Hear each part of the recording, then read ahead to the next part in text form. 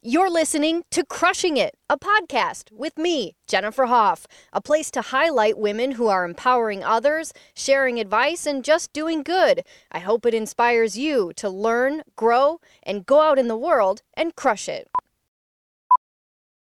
My guest this week is truly crushing it. She just keeps rising the ranks and is now one of the only local female jail commanders. She is a veteran. She is a breast cancer survivor. She is a mom. She is a wife. And she is a wonderful friend. And above all, she is playing really a pivotal role in conversations about racism and activism and just being a dang good human to other people. So we want to welcome Caprice Massey to the conversation today. Thank you, friend, for being here. Absolutely. Thank you for having me. I'm so excited.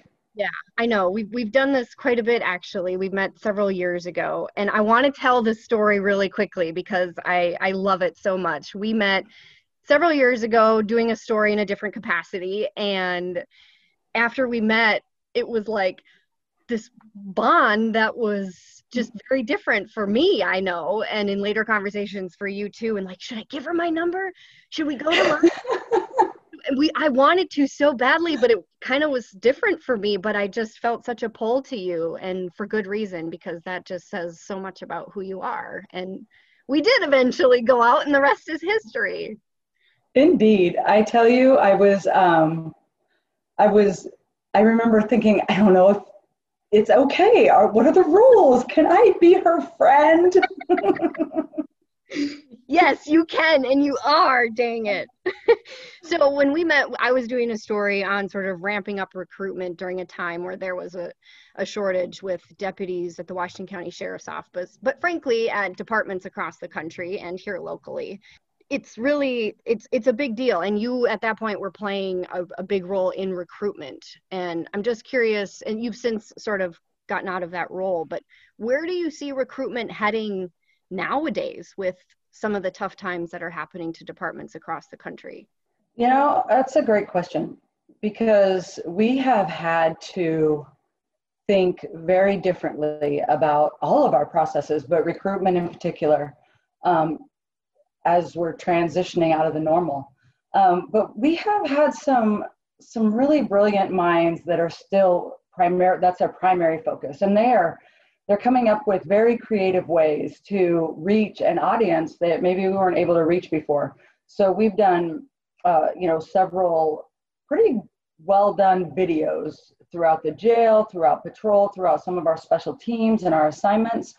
And we've hosted college job fairs and community job fairs with those videos. Instead of them having to feel like they need to come in and be present, they can stay at home, feel safe, log in, and go through those virtual tours with us. We also included our new training center and some really cool things like that, so that people really feel present. But it has been a struggle. One thing that has helped us, I feel like, tremendously, is that we are one of the few agencies right now that are hiring throughout this whole process. Some agencies have put their hiring on hold, but we're just pushing through. We're just being a little more creative in how we conduct interviews via Zoom or Teams or whatever avenues out there, and we're getting people through the door. Do you think it's a hard time or a scary time for people to consider that profession? You know, I was very concerned about that, given the public sentiment in some places about law enforcement. One thing that sets us apart, I would say, is that our community supports us very much, because I think we do things in Washington County that are based on humanity and empathy. However, there has been some communicated nervousness from people. And I thought it would be more, though. Everyone showed up for their interviews. People are still applying. People want to get into this. But I think now what we're getting is a different type of candidate. Now we're getting people that see that there have been some systemic issues historically, and they want to be a part of pushing us forward and being a part of the solution, which is very exciting. So right now, Jennifer, you wouldn't believe it, we are getting the most diverse group of candidates we've ever seen. Yeah, no, that doesn't surprise me. And I think too, when you start to see people like you who are in different roles and you think, oh, I could do that now and make a change as well. There's room for change now, and I want to come in and be a part of that. One of the things that always struck me about you, I remember a while ago when you told me you were all about like glitter and sunshine. And you, from the get-go, I hate to call it a different way of policing, but it is different for some people within law enforcement to sort of Sure. see that. You would send cards to people, and I think a lot of people, some people were probably taken aback a little bit by that. How do you keep your positivity up through everything you've been through? Well, I think you actually touched on it with the question. Everything I've been through is why I feel like the positivity and the energy comes so naturally to me. I have an unbelievable husband. I have 3 incredible daughters and a support family system that I will say I'm grateful for. I'm grateful for every single day. I survived breast cancer. And so I am grateful for every single day. And then I'm seeing at work that, well, a couple things. First of all, there is a place for a personality like mine and a non-traditional approach to evolving our culture and showing people how much we care about them in every single interaction. And the more I realize that there is a place for someone like me, I actually am evolving to there's a need for someone like me. And the other thing that I've learned lately, and this has been a newer concept to me, but is I think that a lot of people historically have looked at me as sunshine and glitter and high energy, and all those things are true, but then there's the and. And I'm a veteran and I served for 11 years.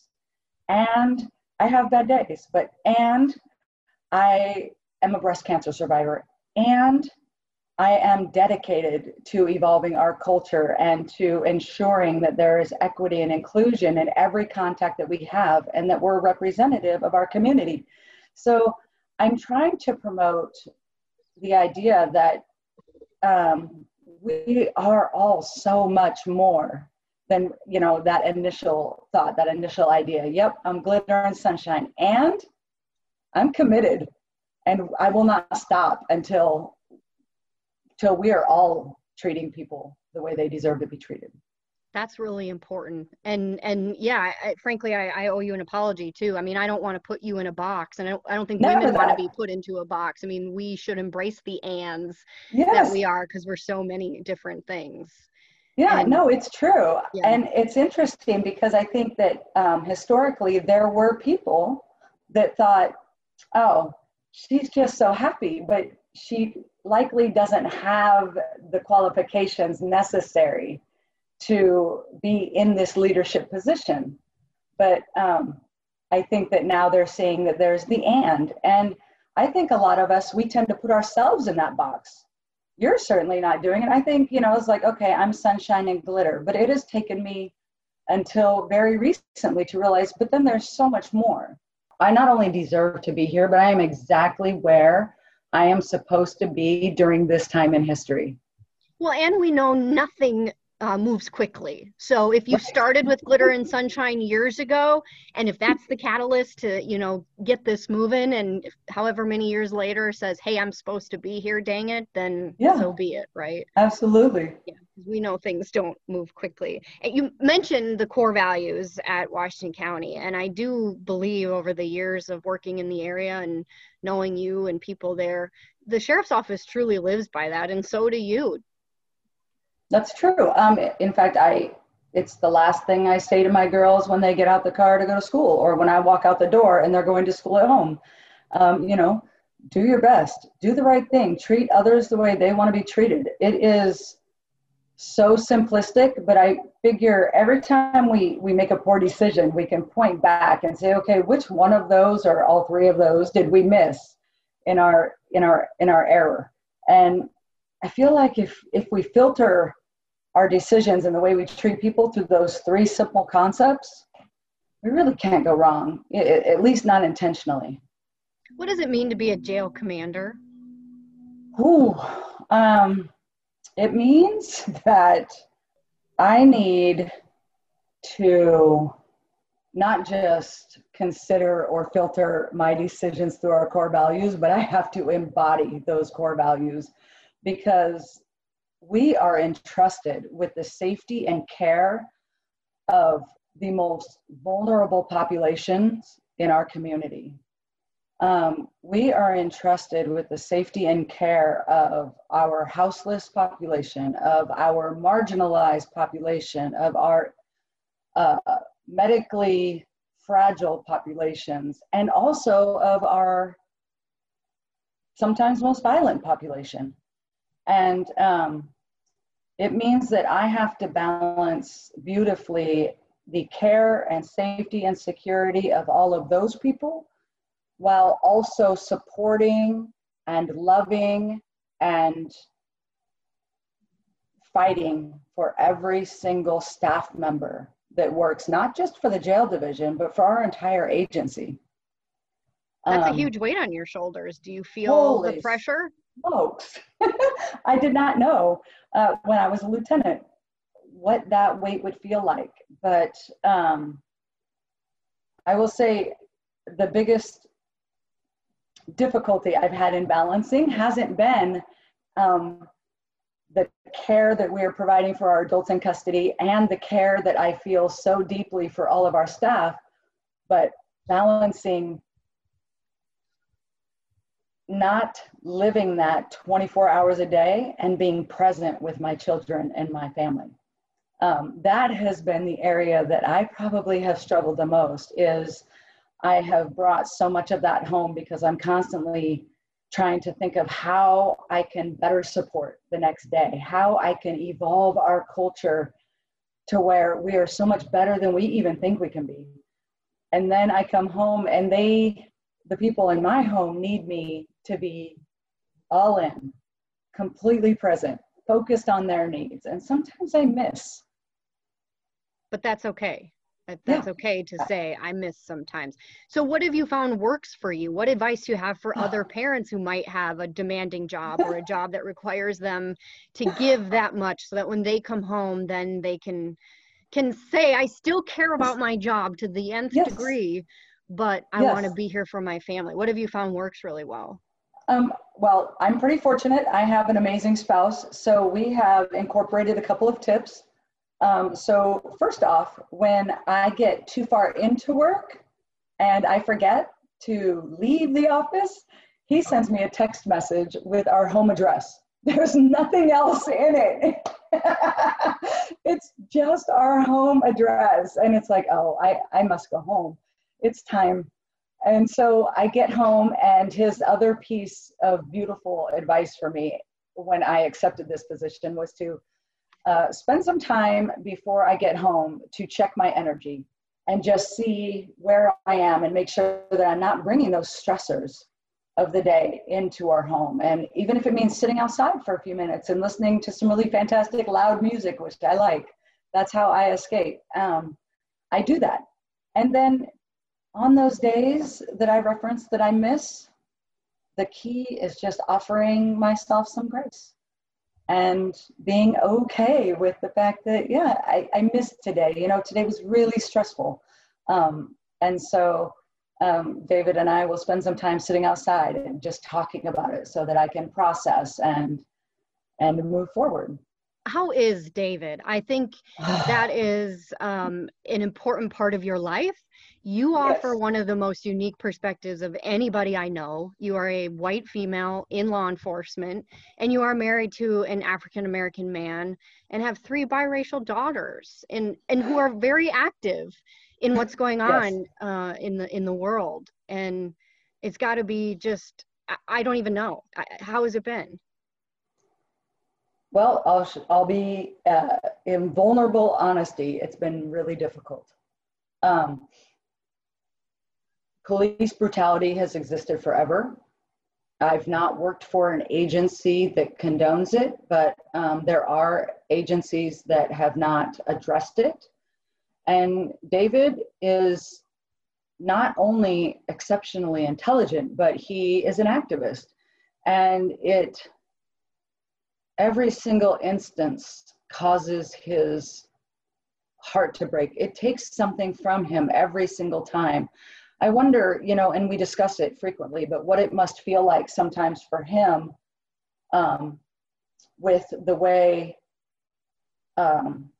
people in his culture have been treated historically, to have a wife who he loves, who's white, who's in law enforcement, come home every day and kind of be the antithesis of everything that he holds true. And so we have had,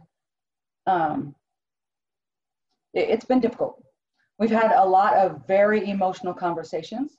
He knows in his soul that I am not what has been portrayed across the country, what has been identified. He knows that Washington County has been transparent and open, but we're not perfect either.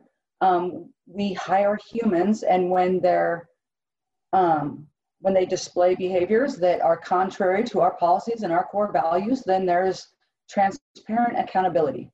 But so he is supporting me and cheering me on so that I can help evolve the culture, but also, and he is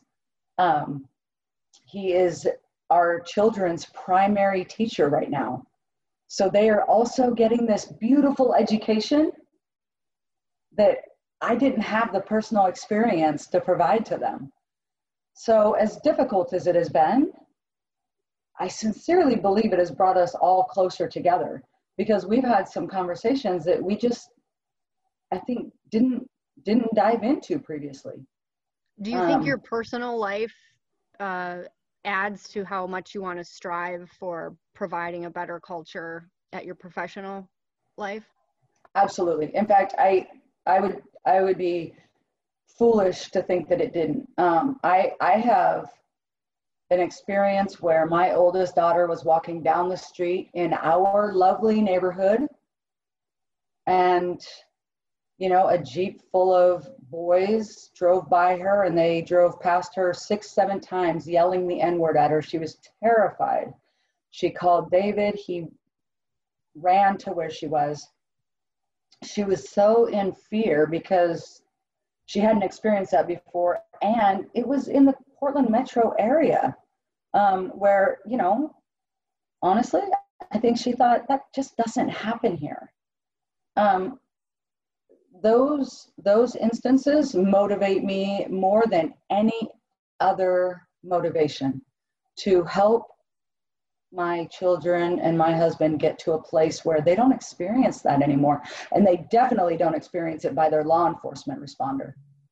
And your daughter, though, I'm assuming you're talking about your oldest, is also very active and just older.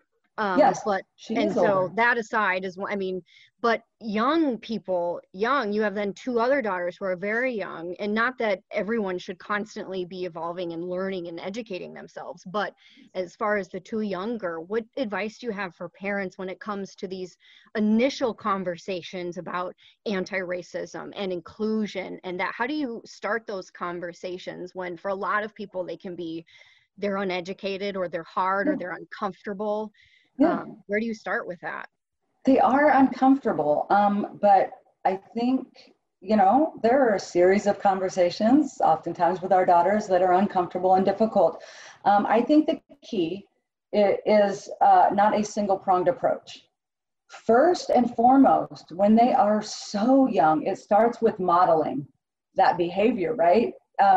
There can be no discussions that are overheard that might be perceived as discriminatory or lacking inclusion, or a belief that there shouldn't be complete equity. I think having those conversations, you know, with your partner and your friends in front of your children, that sets the standard. That's the modeling that makes those other conversations so much easier. And we live in a predominantly white school system, I think. And so there is diversity. And so we are constantly just intentionally teaching our children, you know, how to embrace people culturally. And that just because we do things a certain way, or we believe things a certain way, doesn't mean that everyone does. And that it's imperative that they respect those. I also talk to my daughter's friends' parents, and I ask them, please, if our girls are at the park and they are approached by someone who wants to do them harm or who is saying racial slurs or anything like that, please don't leave them there. Please don't run away and leave them. Please advocate with them. Please run away with them. But don't leave them, because it's not directed at you. They can be really vulnerable. And so I ask them to think about it a little differently than I think was thought about historically, right? People want to say, I'm colorblind. But by saying colorblind, maybe you won't notice when those people who aren't colorblind, and I'll use air quotes, you might not notice when they are attacking someone based on their race or their culture or any of their protected classes. Well, and as they say, it takes a village, right? And you Yes. have a wonderful, tight group of friends. I mean, it's your extended family. I know Yes. what good friends you have, and to ask something of that magnitude of them shows that how close everyone is and how everyone is willing to look out for one another. And I think that's very important. To ask Agreed. for help, because we don't do that either on many levels, much less something as important as this. So true, so true. And I think as long as you're open and there's nothing that's really off limits, ask. Hey, would this be offensive if I said this? Because I certainly don't expect everyone to know, what might be perceived as discriminatory or bias even. And I've learned about things I didn't know before since I've been married to David. And I'm not done growing and learning. And I think that's the key. I know you've attended rallies in the wake of George Floyd's death. Yes. In uniform. Yes. You've taken a knee. Yes. I wanted to say something like, why did you do that? But that sounds silly, because clearly, to me, this isn't an issue other than a human rights issue. But you are representing an agency, you were on the clock or in uniform. So where did that decision sort of come from, and how was it interpreted? Oh, wow, that's a good question. The sheriff indicated that he was going to participate in a rally. He was invited by the community up in Bethany and a Black Lives Matter. And he was invited to participate. And I asked if I could participate with him.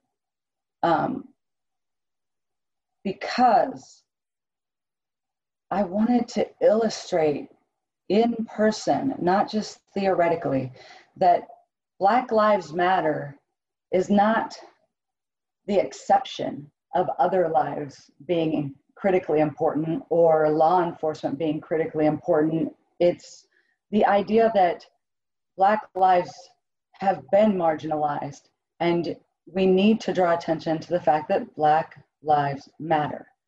Also, it is so important to be present with our communities. That's why the Washington County Sheriff's Office has the most exceptional relationships with our community, because we are present with them and we are listening.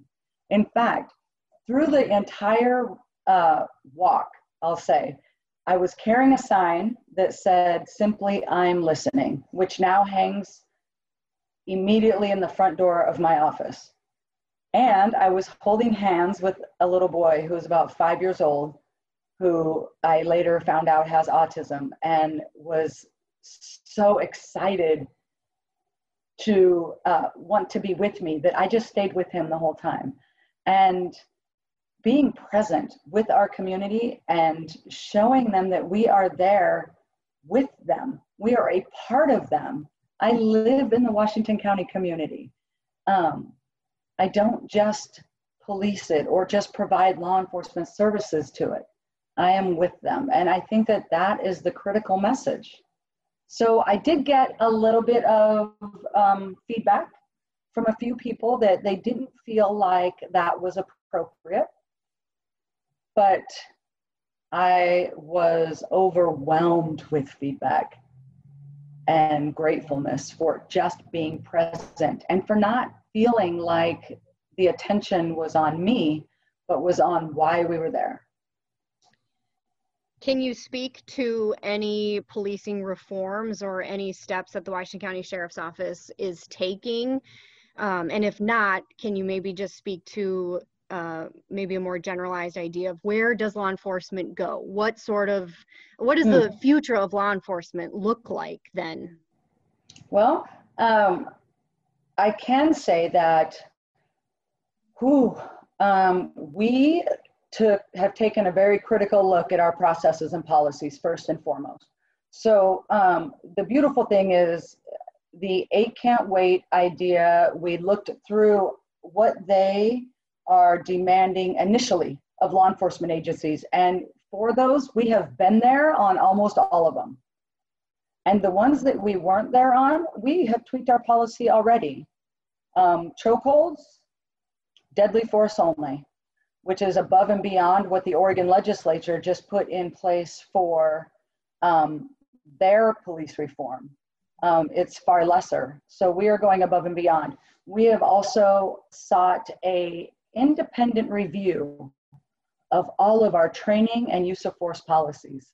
And we are going downrange on that with a independent company that we went out for a request for proposal for. We had several people say that they wanted to participate in that, and we have selected a vendor, and they are going to go through every single process, policy, use of force, training, everything we have to let us know where we're on track, where we need to go, and how we can get there.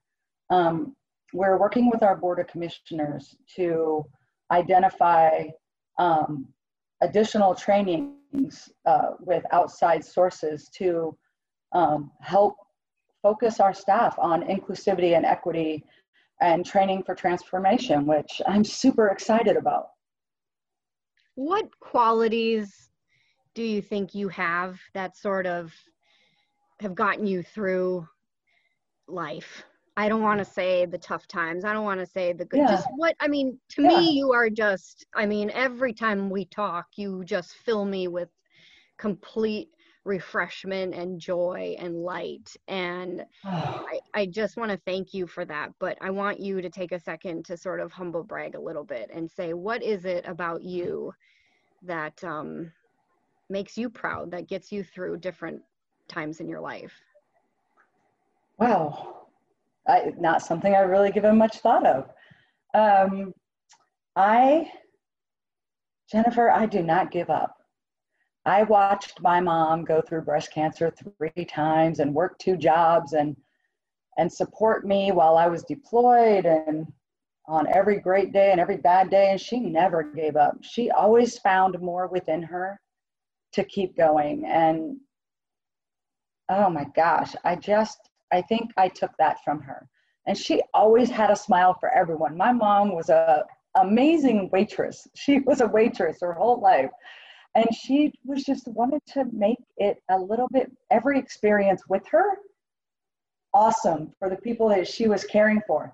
And I think I just have always thought, I just want people to experience me in a way that they feel good when they go, you know. And again, I have my days where I do not quite make that.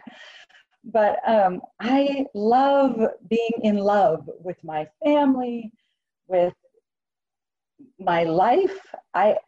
There were days where I think I thought, oh, this is what happiness is. And then I've learned that no, oh my gosh, this journey has taken me down so many curvy paths and roads and off roads. And it seems like we just come back better, stronger, faster. And every day I laugh. David gives me something to belly laugh about every single day.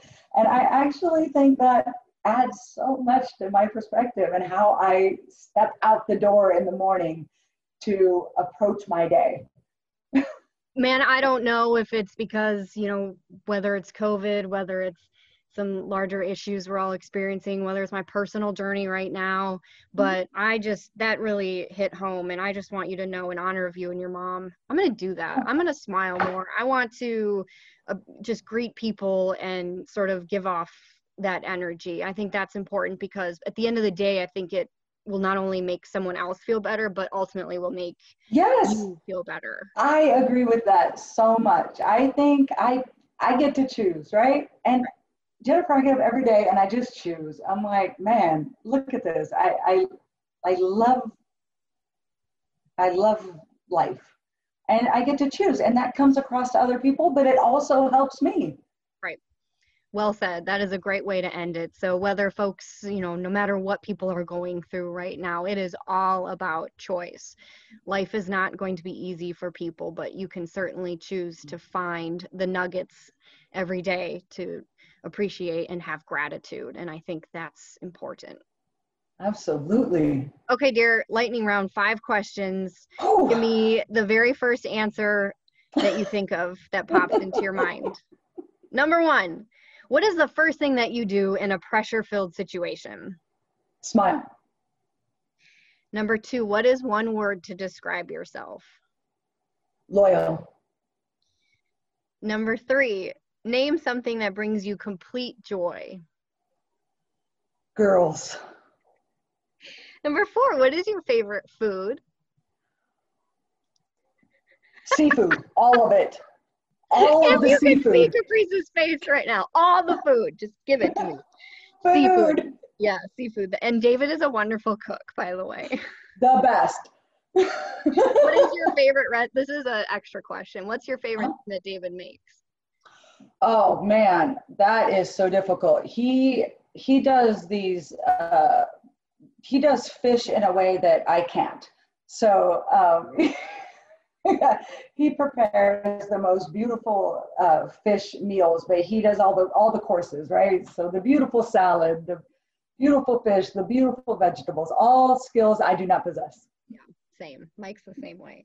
And lastly, and I think this is important, as I believe women just age gracefully. I believe they get better with age. So as we sort of look back, what is one thing that you would tell your 25-year-old self? Oh. Give yourself some grace. When you don't get it right, allow yourself the grace to be okay with being human.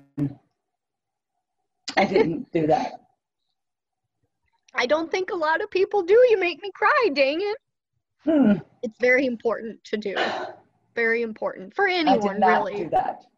Yeah. Yeah. I didn't do that for a long time. That's the beauty. 30, 35. That's the beauty in learning, right? It's all about learning and growing. So. Yes.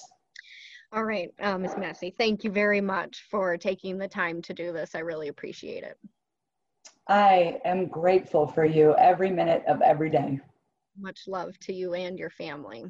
Thanks for listening to Crushing It. If you're interested in becoming a deputy and the Washington County Sheriff's Office's recruitment process, be sure to click on my Facebook and Twitter links. Next week's guest is one of the 3,000 brave firefighters who are currently battling Oregon's devastating and deadly wildfires. But long before making an impact as a firefighter, she made history as a professional baseball player. Don't miss her incredible story of triumph. And until then, keep crushing it.